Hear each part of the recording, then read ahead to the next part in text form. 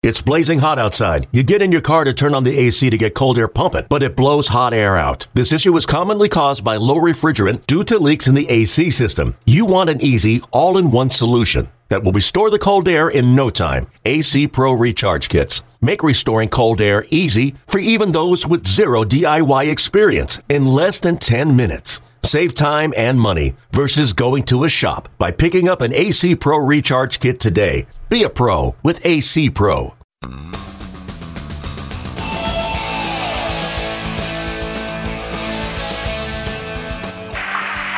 a fly ball towards left field. Going back fast is Kennedy. Kennedy gets there, and he takes it. And the Cleveland Indians are the world champions of 1948. And they are leaping joyously as they go off the field. Din is being mobbed, as are Rube Boudreau, and out in center field, Tucker and Kennedy come running in arm in arm.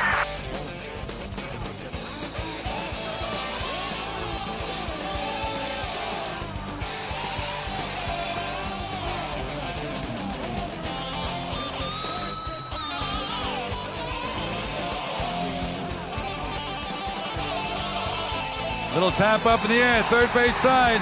Waiting is Thome. Foul territory, the game is over. And the Indians have won the divisional title.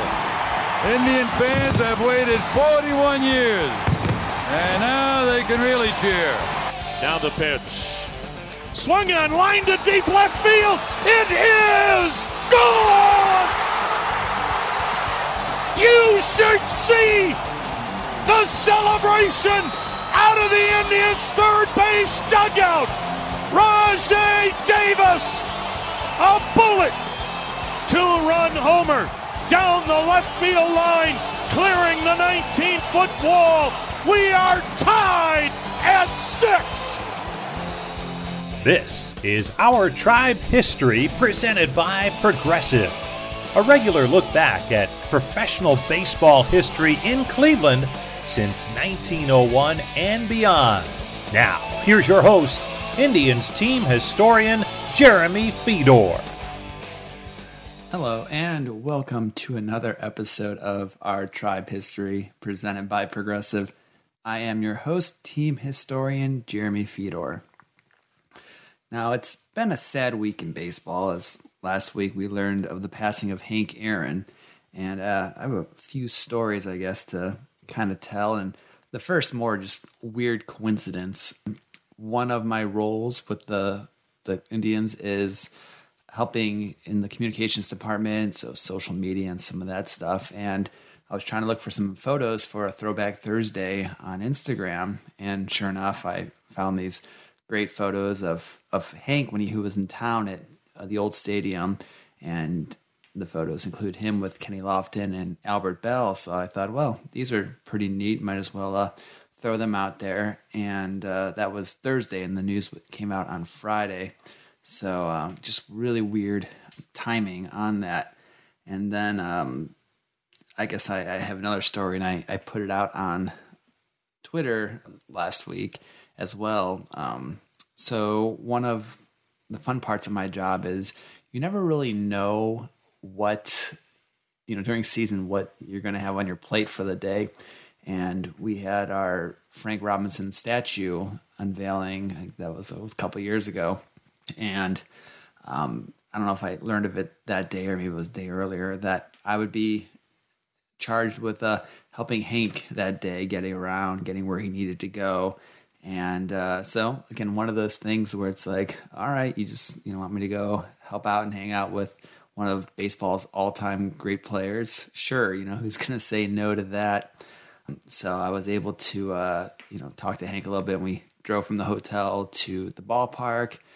And the ceremony took place in Heritage Park. And if you're aware of Heritage Park, there's, two levels to it. And Hank wasn't getting around like he used to and needed the use of a wheelchair at times. So to get him down, there's a ramp, not a ramp, it's like an elevator thing that you kind of get into and it goes down. So we got down and the ceremony went off without a hitch. I was kind of hiding behind one of those pillars that have the plaques on it. There's a few pictures of me kind of looking like a secret agent, at least I think, I don't know, or just some dude that was standing there.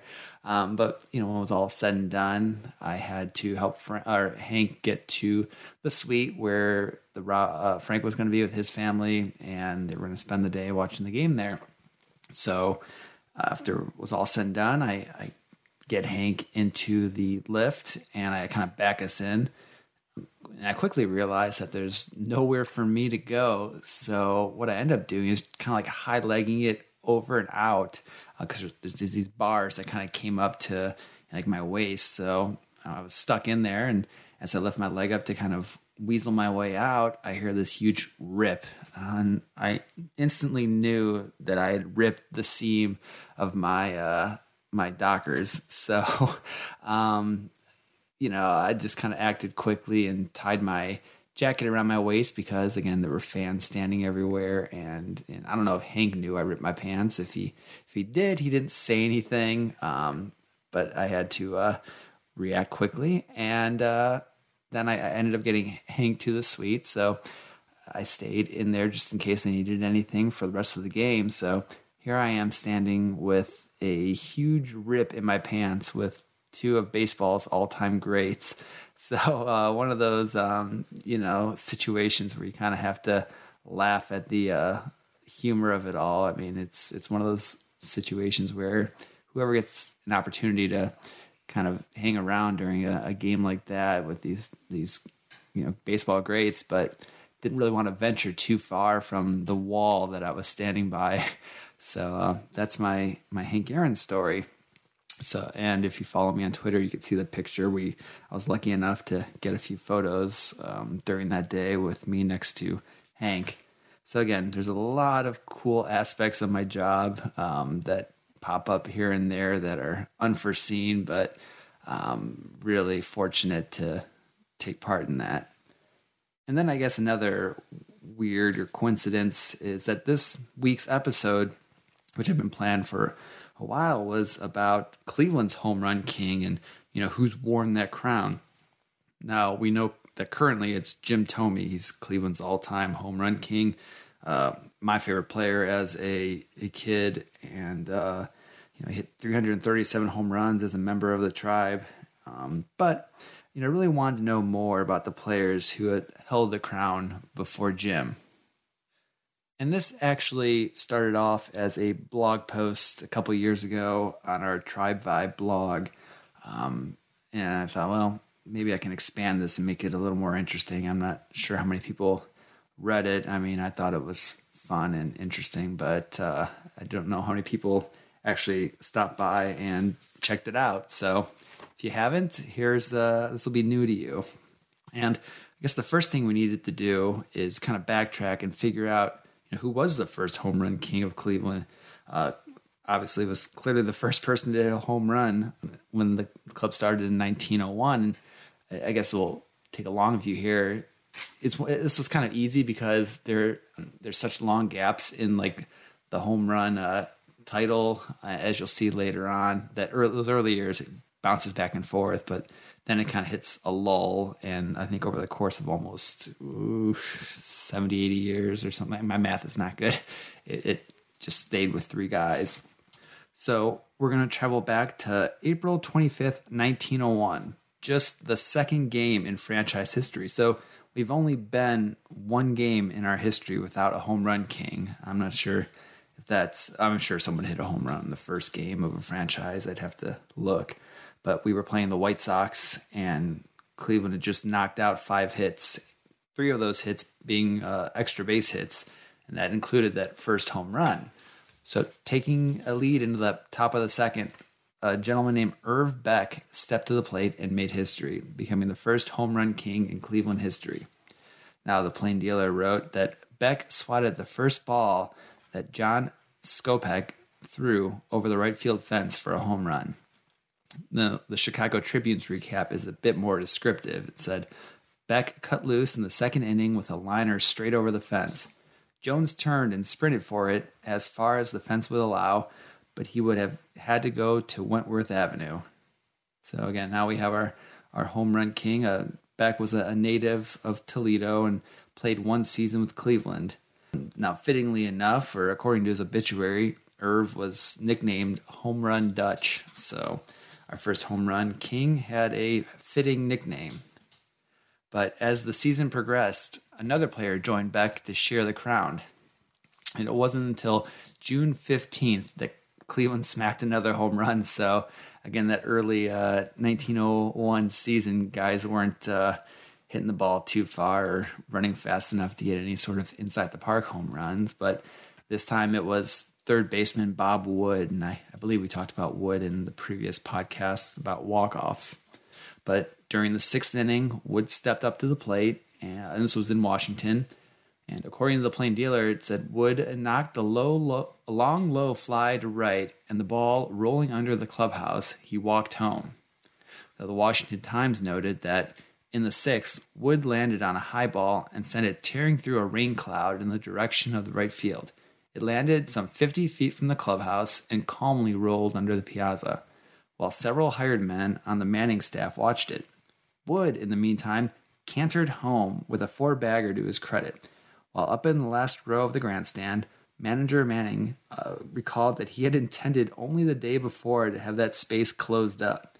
Just to think if that game had been a tie up to that time, the Wood hit, so that ball kind of found a hole that needed to be boarded up in the Washington ballpark. But nevertheless, Wood had tied Irv Beck, so we have two men now claiming the crown of Cleveland's home run king. As I mentioned before, the game recaps from this early part of baseball history, or I guess not really early when you consider how far baseball goes back, but still early to what we consider now. The recaps offer these funny or interesting stories, and this one mentioned one from Bob Wood too. It said, a foul from Wood's bat in the eighth inning went to the grandstand and struck a young man on the nose, causing the blood to flow. The next pitched ball was fouled in almost identical the same position, whereupon a gray-haired man leapt to his feet and wanted to fight Wood if the trick was repeated. It reminds me of a story, actually. I think there was a guy at the ballpark that caught 4 foul balls in one game, and someone figured out the odds of that are next to impossible. But the story of a fan taking a ball to the nose and almost taking another one, and some old, didn't it be old, I guess, just gray-haired man wanting to fight Wood is, one of those tidbits of history that would have been lost had not the Washington paper printed that story. So I got a little chuckle out of it and figure I would repeat it. And then 3 days later, Irv Beck retook the lead with a home run off of the Philadelphia A's Hall of Fame pitcher Eddie Plank. Now, if you're ever in Gettysburg, they have a bar out there called Gettysburg Eddie. Eddie Plank being from Gettysburg. I'm not sure if you've had a chance to go out there. I was out there for a vintage baseball tournament a while ago, and throwing that out there, little baseball history. The Plain Dealer's recap of that story, it says, Cleveland found pitcher Plank's curves just about to their taste this afternoon and hammered the ball for 14 hits with a total of 19 bases, which, combined with loose fielding by the Athletics, gave them 9 runs. And Beck ended the 1901 season and his Cleveland career. He ended up jumping to the Reds the following season with a grand total of 6 home runs and the title of Cleveland's home run champion at the time, at least. So now hot on Beck's tail was Cleveland native Bill Bradley. The slugging third baseman overtook Beck with the 7th home run the following year on May 29, 1902, as Cleveland took on Washington in D.C. Now, recapping Bradley's day, the Plain Dealer noted that Bradley was the most fortunate of the Blues in getting to Orth's offering. He singled once and, on another occasion, added to his home run column by winging the sphere over the left field fence. Now, you don't get sports writing like that anymore, winging the sphere. But Bradley ended up wearing the crown for the rest of the season, and he wasn't challenged until the following season, so we have a little bit of a pattern showing up. The gentleman to challenge Bradley was Charlie Hickman. I clicked his Sabre bio real quick and saw that his father's name was Isaac Newton Hickman. Now, that's got nothing to do with anything. I just thought it was a heck of a name, Isaac Newton Hickman. So that was Charlie's father. But he ended up tying Bradley with his 16th home run on August 22nd, 1903. And here the paper said, but from a batting standpoint, there were many features and red-hot ones at that. Stalwart Charlie Hickman was there with that long wagon tongue of his and not satisfied with making a long two-bagger, one which would have entitled him to 3 bases had not ground rules been in force. The game had overflow capacity, so fans standing behind a roped area where they would try to fill in to make some extra money. If the ball rolled in, it would be a double. So they said that it probably should have been a triple, but nevertheless, he drove the ball over the center field fence in the 3rd inning. And so the two battled back and forth until June 16th, 1906, when Bradley surpassed Hickman with number 25. The Philadelphia paper said, Bradley securing a home run and 3 singles, every one of them as clean as they can make them. While the Plain Dealer's description of the story said, Bradley succeeded in making first homer in 2 years. So I guess you can call that a little bit of a drought. He didn't hit one for an entire season in between. Bradley, who drove one of Bender's low ones over the left field fence, the ball nearly entering an open window on the house just outside. It was the first home run made by a Clevelander at home this season, and the first home run made by Bradley since the season of 1904.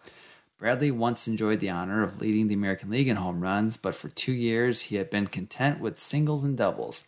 This year he had not made many of the latter, but yesterday was his day for hitting. So again, he kind of took 1905 off from hitting home runs and decided to hit singles and doubles. But that was, Bradley ended up finishing his Cleveland career with 27 home runs and Hickman with 26. So Bill Bradley then wore the crown for a little bit. Now, claiming the crown 2 seasons later was future Hall of Famer Nap Lajoie. Nap swatted number 28 on May 26, 1910 in Boston. The paper ended up saying Lajoie makes home run. Frenchman drives in all the runs made by the Clevelanders. But for Lajoie and that stick of his, the scoring would have been very blank indeed for Cleveland. This wonderful ball player and swatter scored the first run with a single, following Kruger's 2-bagger in the 4th, and he drove the ball into the left field bleachers for a home run with Turner on first in the 6th. The Boston Globe said, the finest hit of the season was made by Lajoie, who came to bat in the 6th. With one man on and stung the ball dead on in the center, sending it into the left field bleachers. There's only one Lajoie in the business when it comes to fierce line drives, and the one yesterday was classed as a gem. I don't know if they were, harping on Lajoie because he was a New Englander or just because he was, one of the best players in the game. But, nice little write-up about Nap's home run. And Knapp ended up finishing his Cleveland career with 33 home runs, last being in 1913. It wasn't until the 1921 season when the torch would be passed to another player. On May 18th, 1921, Elmer Smith surpassed Lajoie in the record books with his 34th franchise home run. Smith, most notable for his World Series Grand Slam, would finish his Cleveland career with a total of 46 home runs. And to recap that home run that sent him into the record books, paper said Smith's home run helps Indians defeat Athletics in first game 4-2. Victory advances Tribe to first place in race. Unfortunately, Cleveland was not able to hold on to first place in 1921 and failed to repeat as AL pennant winners, but I digress. It said Urban Faber and Elmer Smith yesterday collaborated in a sketch that sent the Indians back into first place, a spot they were unable to call their own for a few days. While Faber and his colleagues were trouncing New York and Chicago, Smith was lifting a perfectly good combination of yarn, cork, and leather over the right field wall, thus enabling Cleveland defeated the Athletics 4-2. Yesterday's victory was unusual for the reason it was the first time since Ed Rommel had been hurling for the Athletics that the Indians have been able to score 4 runs off him. They did not score 4 runs off him in 33 innings pitched in 1920, which didn't really matter because they won the title, right? Now they have jolted one jinx. They may trounce Erickson and Washington someday.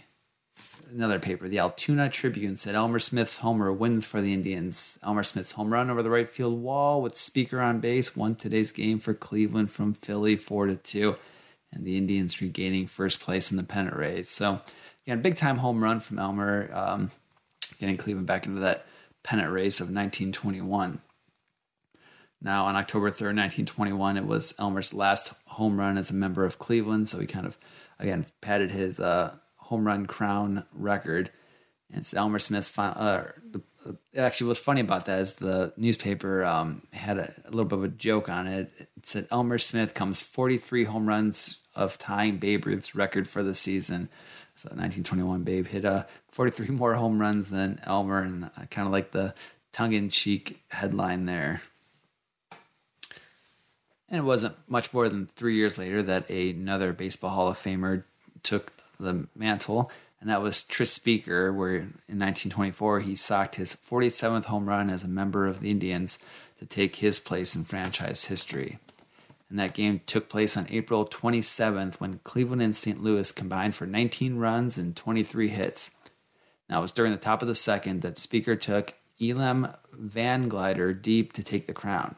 The paper said the Cleveland home run was made by Tris Speaker in the second inning when Stevenson was on second as a result of his single and an error by Jacobson.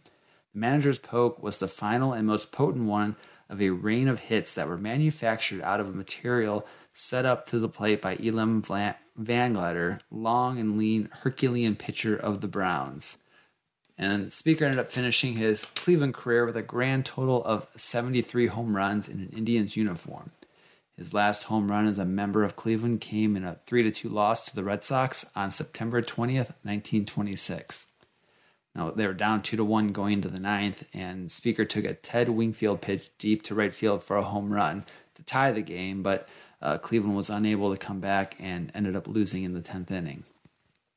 And as the story goes, the Gray Eagles franchise record did not last long because another Hall of Famer took the crown, and that was in 1932. So less than a decade later, Averill, in his fourth full season in the majors, he in his first three hit 18, 19, and then 32 in his first three seasons. But this took place in the midst of a winning streak, and the Tribe was taking on the White Sox looking for their four-game sweep.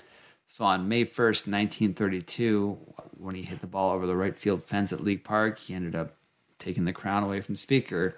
And the paper said, Earl Averill has 5 home runs in 18 games, which makes his prediction that he'll knock 36 this year look not so bad. At a rate of 5 every 18 games, he'll have 43 when the season ends. Earl ended up hitting 32 again for the season, so he did not end up with 43.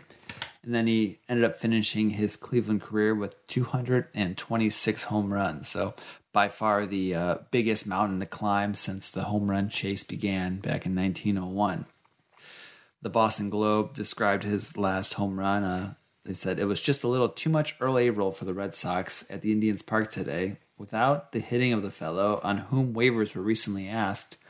So he was on waivers, but again, it mentioned that he'd be kind of beat him up a little bit. But they said that second Cleveland merry-go-round started with Webby's hit. And then there was another hit, and Averill socked the ball far over the right field wall. So until 1996, Earl Averill was the Cleveland home run champion. So that's what I say, that it made it a lot easier to kind of track this stuff down, because you have this large window of one guy holding the record, and it didn't change, in the 40s, 50s, 60s, 70s, 80s. Now, it wasn't without trying. Hal Trotsky ended up with 216, so he got close. Larry Doby with 215. Andre Thornton hit 214, and Al Rosen with 192.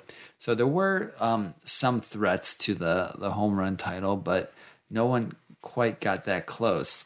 And we ended up going to 1996, where Albert Bell would end up surpassing Earl Averill. So again, that was a 64-year reign as Cleveland's home run king, and Earl ended up earning a place in the Baseball Hall of Fame. And then, like I said, displacing the Earl of Snohomish, as was his nickname, was 2016 Indians Hall of Famer Albert Bell. And Bell hit number 227 and 228 on July 25th, 1996 off the Baltimore Orioles.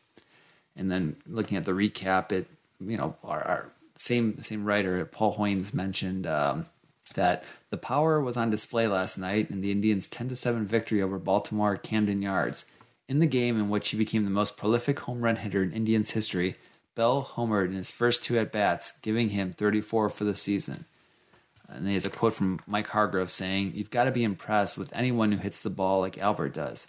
I believe Albert is one of the best right-handed hitters in the game today. I'm talking about overall hitters." And here we have the audio of Albert's home runs. All the rain, but scored easily. Albert swings at the first pitch, drives at the deep center field. Anderson to the wall, forget about it. Touch 'em all time for Albert Bell. And the Indians lead it 3-0. Number 33 for Albert. RBIs 92 and 93. Well, that didn't take long. Albert Bell jumping on the first offering from Rocky Coppinger, and the Orioles' woes continue here in Baltimore. Boy, looked like a breaking ball about Beltai out over the plate. This ballpark, like Jacobs Field, has that power alley out toward right center field, which is a jet stream. Another home run for Albert Bell. Here's the 0-2, and Bell hacks at it. There it goes to right field on 0-2. Bonilla chasing. It is gone again.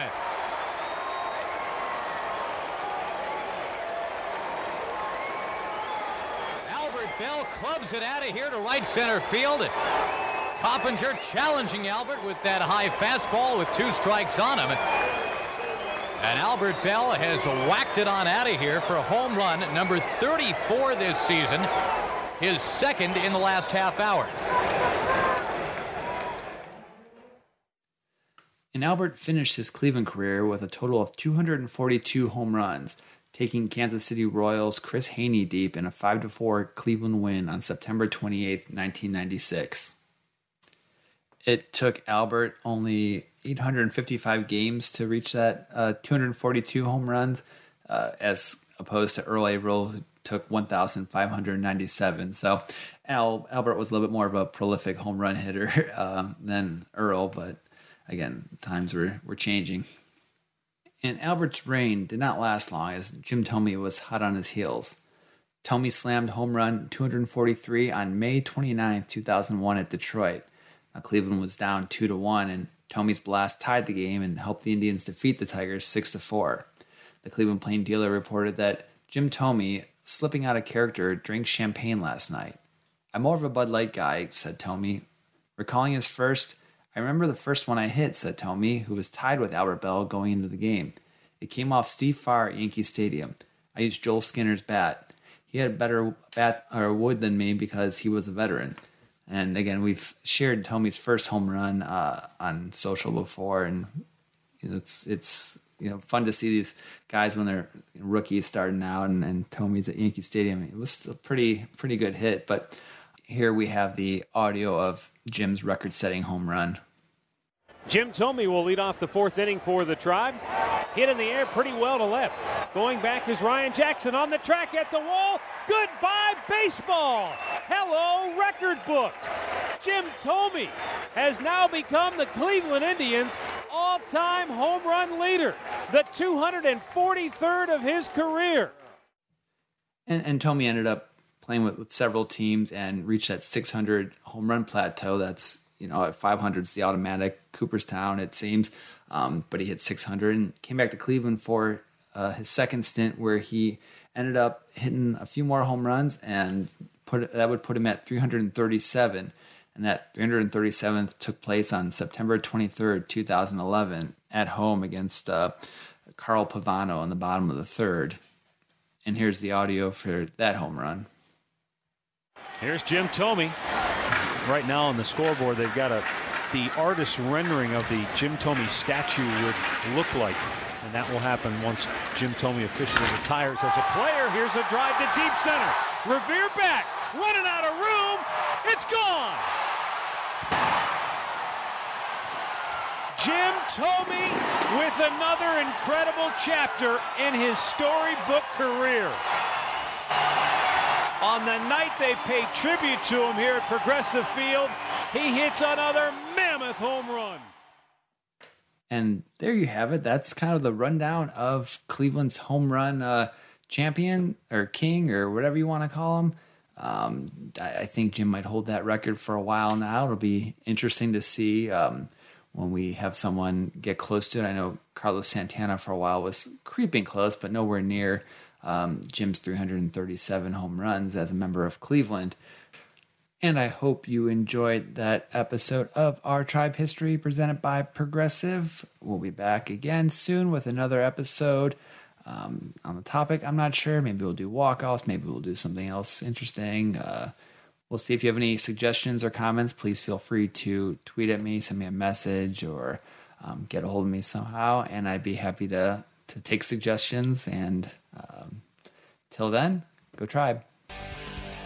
You've been listening to Our Tribe History presented by Progressive with your host, Indians team historian Jeremy Fedor.